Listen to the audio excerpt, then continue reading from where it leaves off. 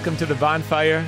God is love, God is light, God is a consuming fire, and this podcast is all about God's presence. We're growing in our faith together. And today is a wrap of Season 2.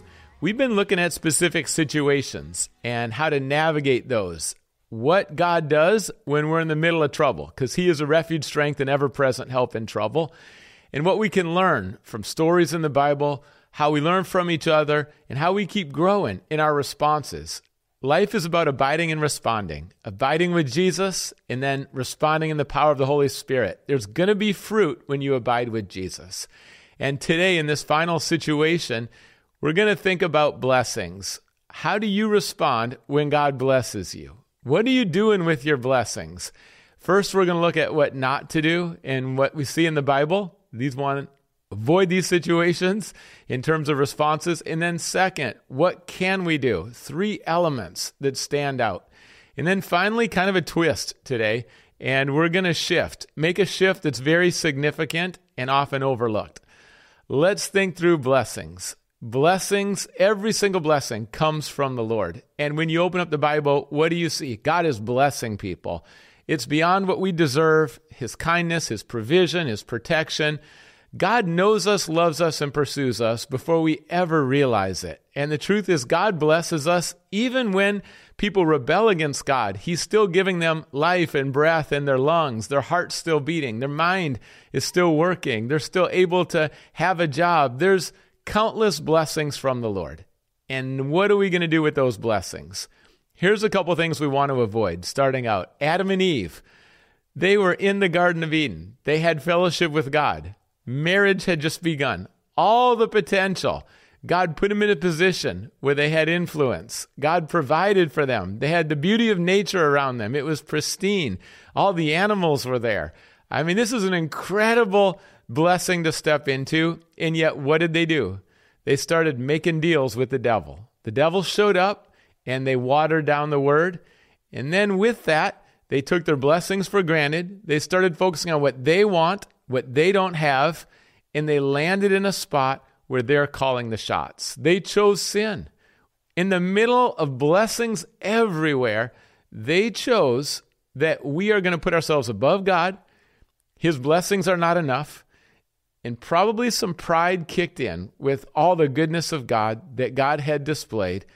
And what did they do? They said, we're going to go our own way. We're going to call the shots.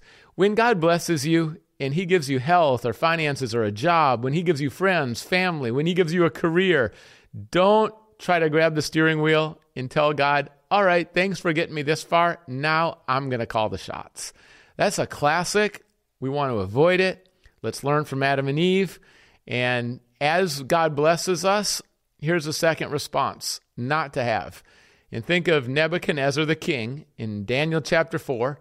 He's looking out over Babylon, and God has given him vision, provision. God has blessed him with teams. Now Babylon is built up. He's appreciating and admiring this great city. And then what does he declare? Is this not Babylon, the great city that I have made, and my empire, and it's me, me, me. Somehow the shift went from God to me, and now he's taking the credit. When God blesses you, don't take the credit. Don't stand up and proclaim your good works and all the things you've done well. That's foolishness. Everything you have is from God, even the right motivation, even the right knowledge, even the right equipment. It's all a gift from God. Because of that, there's no place for us to boast. Nebuchadnezzar had moved God completely out of the picture, and it was all about him. Don't let your blessings go to your head. Don't take them for granted. Don't let your head swell, and don't foolishly boast. Stay humble with God. It's one of the biggest challenges when God blesses you is to stay humble and to stay grateful. When you don't do that, it's going to lead to some kind of death of more opportunities. It's going to lead sometimes to physical death in the Bible. Check out Herod, what happened to him. The worms came and ate him. There's so many instances of death, the death of a great ending, your story, the death of respect, death of relationships. Pride leads to death. Pride goes before a fall. Don't let the blessings lead to pride. You got to fight and resist that. Be committed to dropping the pride. Those are two examples in the Bible, Adam and Eve first, then King Nebuchadnezzar. And when you think about other examples in Scripture, Zacchaeus comes to mind because God blessed him with a job. He's a tax collector. And what did he do? The blessings turned to greed. It was never enough. And then he used other people. He stole other people's blessings. Trust God with contentment. Don't start stealing other people's blessings. That's terrible. Zacchaeus steals the blessings. Now he's alone. Anytime you steal from people, use people, take advantage of people, the result is going to be you're alone. You're lonely. Because when you walk all over people, they're not going to be around. The friendship, the community, we all need God. We all need each other. We all need community. It's not going to be around if you're not treating people right.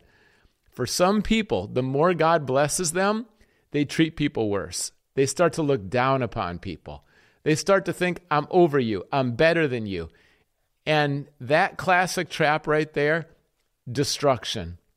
Ultimately, the person who chooses that, they're going to be the ones in poverty. Zacchaeus has all kinds of money, but his soul's in poverty.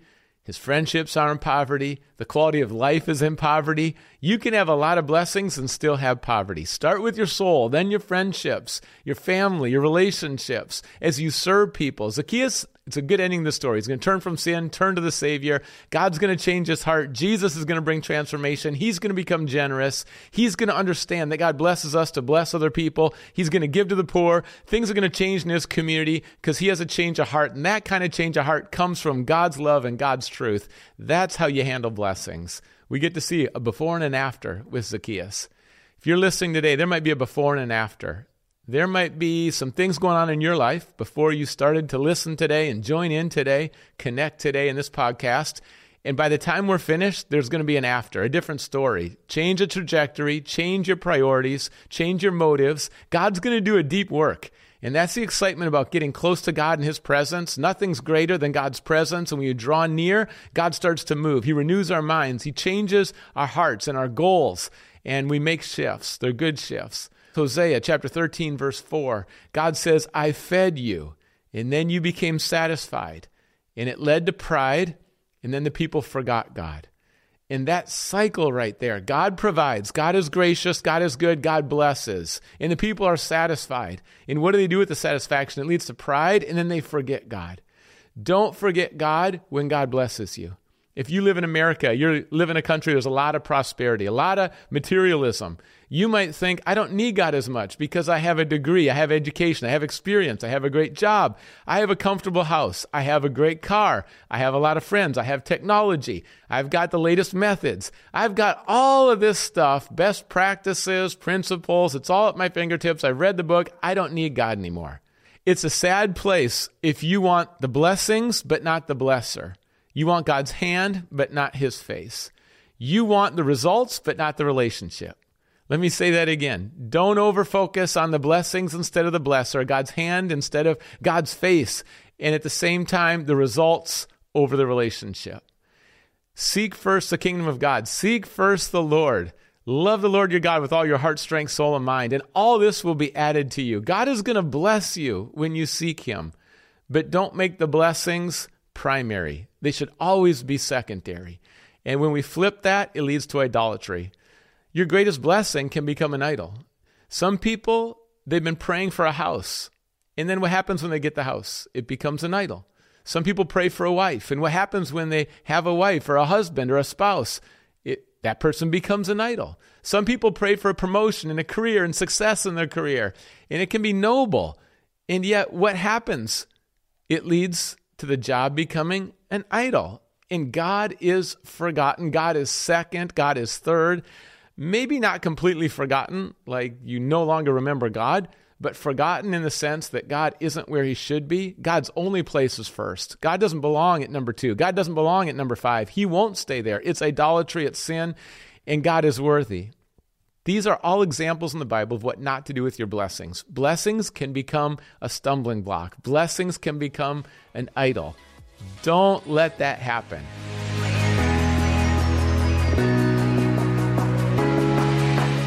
What about when blessings come?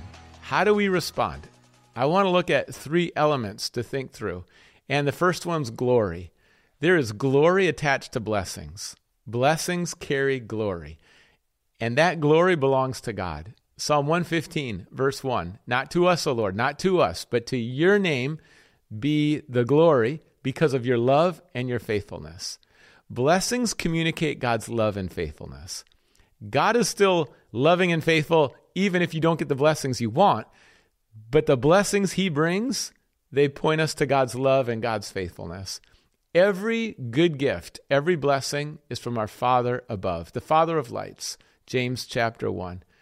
God blesses us so we can bless other people. This is true in Genesis 12 for Abraham. It's true in Psalm 67. In fact, God blesses us so we'll bless the nations. God has blessed you so immensely that those blessings are designed to travel to the nations. How does that work? If God's blessed you financially, you can give to people. It might be sponsoring a child in a place like Cambodia. It could be supporting someone who's on mission overseas. It could be sending relief when there's natural disaster. God blesses you financially to bless others around the world. God blesses you with a talent and a gift, and that gift and that talent will travel across the world. That's never been more true through YouTube, social media, online content, sharing the content you've discovered and then passing along to other people. What else? God blesses you maybe with a home. You can open it up and invite someone who's from a different country. You're blessing the nations. There are so many people in your city that have traveled from other countries that are there as students or working, new to the area. You bless them when you open up your home. Or it could be give someone a ride. There are so many ways to bless people. When you pray, if you have a relationship with Jesus and you're praying throughout the week, you can start to pray for other countries. You can start to pray for people in other nations. It's exciting. All these are examples that God blesses you to bless other people, and that gives him glory. When you're blessing others, that brings God the most glory. God deserves all the glory. It's only fitting. If every blessing comes from him, all the glory belongs to him. Name one blessing in your life that didn't come from God. Name one. It's impossible. Because every single blessing, 100% of the blessings. Again, some people think, well, I worked hard. This paycheck, it was like partly God and partly me.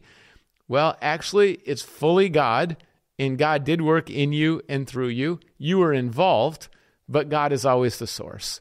If you have a job, God gave it to you. If you have strength, God gave it to you. If your mind is working correctly, God gave it to you. A solution, God gave it to you. A team of people around, God's provided that for you. Your motivation, your talents, your abilities, it's all from God. Everything is from God. That's a paradigm shift. We can't take the credit. Think of how much boasting there is in our culture. Think of how foolish it is. Every time someone does something well, they want to, do this, post on social media, point to their name. I mean, that's in sports. Who's giving God the glory? To do it publicly, it takes courage. That starts with baptism. When you put your trust in Jesus, and he has died for your sins and he's risen, when you put your trust in him, now you're born again, you're in God's family forever, your sins are forgiven, you have peace with God.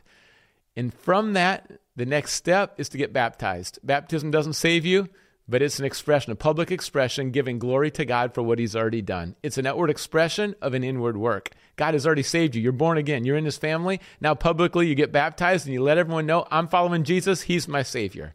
Publicly, you give God glory. That sets a rhythm. That sets a pattern. It sets a tone that for the rest of your life, you're going to give God glory.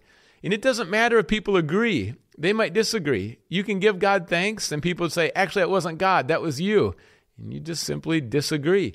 They might criticize you, but give God the glory.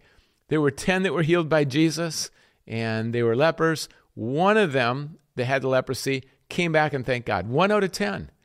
Would you agree that's pretty accurate these days? 1 out of 10 probably thank God publicly. 1 out of 10 turn around to God and thank him for all the blessings.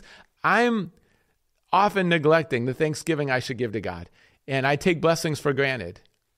What percentage of the blessings in my life do I thank God for? Like on a weekly basis, maybe 10% of the blessings. God gives us so much more than we thank him for. And I'm not being legalistic. I'm just saying God deserves it. God's worthy. He gets the glory, and it's all his grace.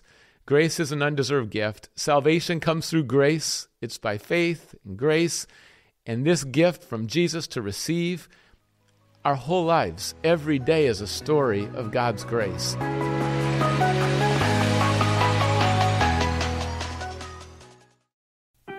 For generations, children and families in the poorest places in the world have struggled to find clean water, food, and a chance for a brighter future.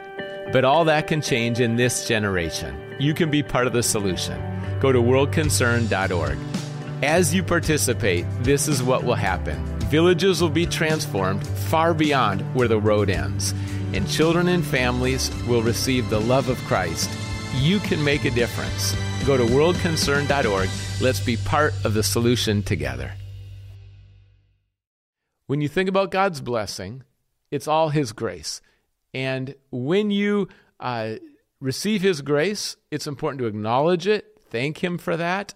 And also, it's His grace that the best is yet to come. There's just more and more grace coming. His grace is greater than our sin. His grace is greater than this earth we live in, because there's going to be new heaven and new earth. His grace is greater than the bodies we have, because we're going to receive new perfected bodies. His grace is greater. His love is perfect, and He's worthy. His grace abounds. His power is made perfect in our weakness. When it comes to His grace, this week I flew from Seattle to New York City, and it's because the Tamron Hall Show reached out, and it was in the afternoon. They said, would you like to come in the morning? And so I had a red-eye flight. There were 2 flights, actually. And I showed up early in the morning. See, sometimes people are on TV, it just looks like they have it all together. Or social media, everything's so smooth. But here's the reality. I got on that plane with back pain. My back had flared up that day. And then the 2 flights, no sleep. I didn't bring much food with me. I made it to ABC. I didn't have sleep. I didn't have a shower. I literally pulled out a washcloth and then went into the employees' little sink area, and I was washing my face just to try to wake up, freshen up. And after that, then I put on this suit that I found on a clearance rack a couple months ago, and I just had a suit just in case. I figured this is the time to wear it. East Coast is a little more formal than the West Coast. And putting on that suit, just before the show, I'm looking at my pants thinking they're way too long. And at the same time, I had a collar that kept falling down. It was like droopy. I don't know if I'm traveling or something, but it wouldn't stay straight. And the show's about to start. Well, fortunately, she has a team, a great team. And someone came in and taped the pants, got just the right length. And then in back, kind of pinched it together and held it there. Again, what did that do? Kind of gave the pants the right shape, the right length. All the tape was holding it up. You have no idea. And then on my shirt, it replaced the holders in the collar with strong ones, and then, again, taped the shirt up. It was like the outfit was propped up and actually looked all right, and all that happened, you wouldn't know it. But again, God's provision. It's His grace. I knew when I showed up and I just felt like junk. Some days, some mornings, I feel like junk. After an all-nighter, maybe when I was in college, I didn't feel like junk, but I'll tell you right now, after an all-nighter, that's how I felt. And then I'd never met Tamron before. I didn't know what questions were going to be asked. Just jumping into that live interview with people all around, I was fully reliant on God. Here's the key. We rely on God. We know we don't have what it takes. We know we can't pull it off. But God provides. God gives us strength, words, opportunities, love in our hearts. God does it. It's all His grace. God's going to make us aware over and over again. For eternity, we're going to know it's His grace. And every single day, we know it's His grace. If we're alive today, it's His grace. If we have blessings, it's His grace. And that leads to gratitude. See, when God blesses you, first there's glory. God deserves it all. There's grace, because that's the real story. Not what things look like on the outside, but the real story. God knows it. The real story is His grace. And then it leads to gratitude. Gratitude inspires. Gratitude's contagious. When you start to give thanks, other people are going to catch that. The culture's going to change. You start to thank God, and other people start to realize, I want to thank God. That honors God. We enter His courts with thanksgiving, His gates with praise. And as we come with thanksgiving to God, it's only fitting because He's the one who's provided. When you bring gratitude and thanksgiving, this is what it does. It helps you focus on what you do have instead of over-focusing on what you don't have. Gratitude is good for your body physically. It's good for your mental health. It's good for your soul. And gratitude is something we can choose every day. An intentional gratitude, a gritty gratitude, giving thanks when we don't feel like giving thanks. It protects you from complaining. It lessens worry, anxiety. It protects you from greed, from envy. When you have gratitude, you start to say out loud, God, thank you for this. Thank you for that. You can take 5 minutes and start to thank God during the day. In maybe the morning to set the tone, or the end of the day when you think back over the day. Don't skip over gratitude. God deserves our thanks, and not just like at church or during Thanksgiving or right before a meal. I'm talking about a lifestyle of gratitude. Gratitude inspires other people. It protects us from some common traps. And gratitude also, it's a culture of celebration. And celebrating is important. If you're at work or you're on a team, you're completing some projects, it's important to celebrate. If you don't celebrate, it feels like you've never quite done enough. You've never quite done it well. It gets exhausting. Teams get deflated because it always feels like, oh, here's the next thing, and the next thing, and the next thing. Could we just stop and celebrate and give God thanks? Could we give him praise? Could we worship? Could we take a praise break right now and celebrate, enjoy the blessings God's given to us? Enjoy your blessings. That's one of the things about it. Let's say you invest in a house or a home one day. You're going to enjoy that blessing. If you have good food, enjoy that blessing. If people love you and you like to laugh with your friends, enjoy that blessing. Start to enjoy and savor the blessings, but not more than God. And then express it in gratitude. Celebrate what God has done. Celebrate it. Thank the people around you, who you're working with, collaboration. It's important to celebrate. We live in a culture where there's often a narrative of hopelessness. There's a narrative of complaining. Complaining is a choice. I've been to nations where there is so much less materially. There's so much less in terms of prosperity, homes, cars, clothes, all of that. And yet gratitude is often much higher, what I experience in those places, than what I typically experience in my own country. Gratitude is a choice. Don't neglect it. Why? It gives God glory. It'll protect you from some common traps. And then also, it'll create a new culture of celebration.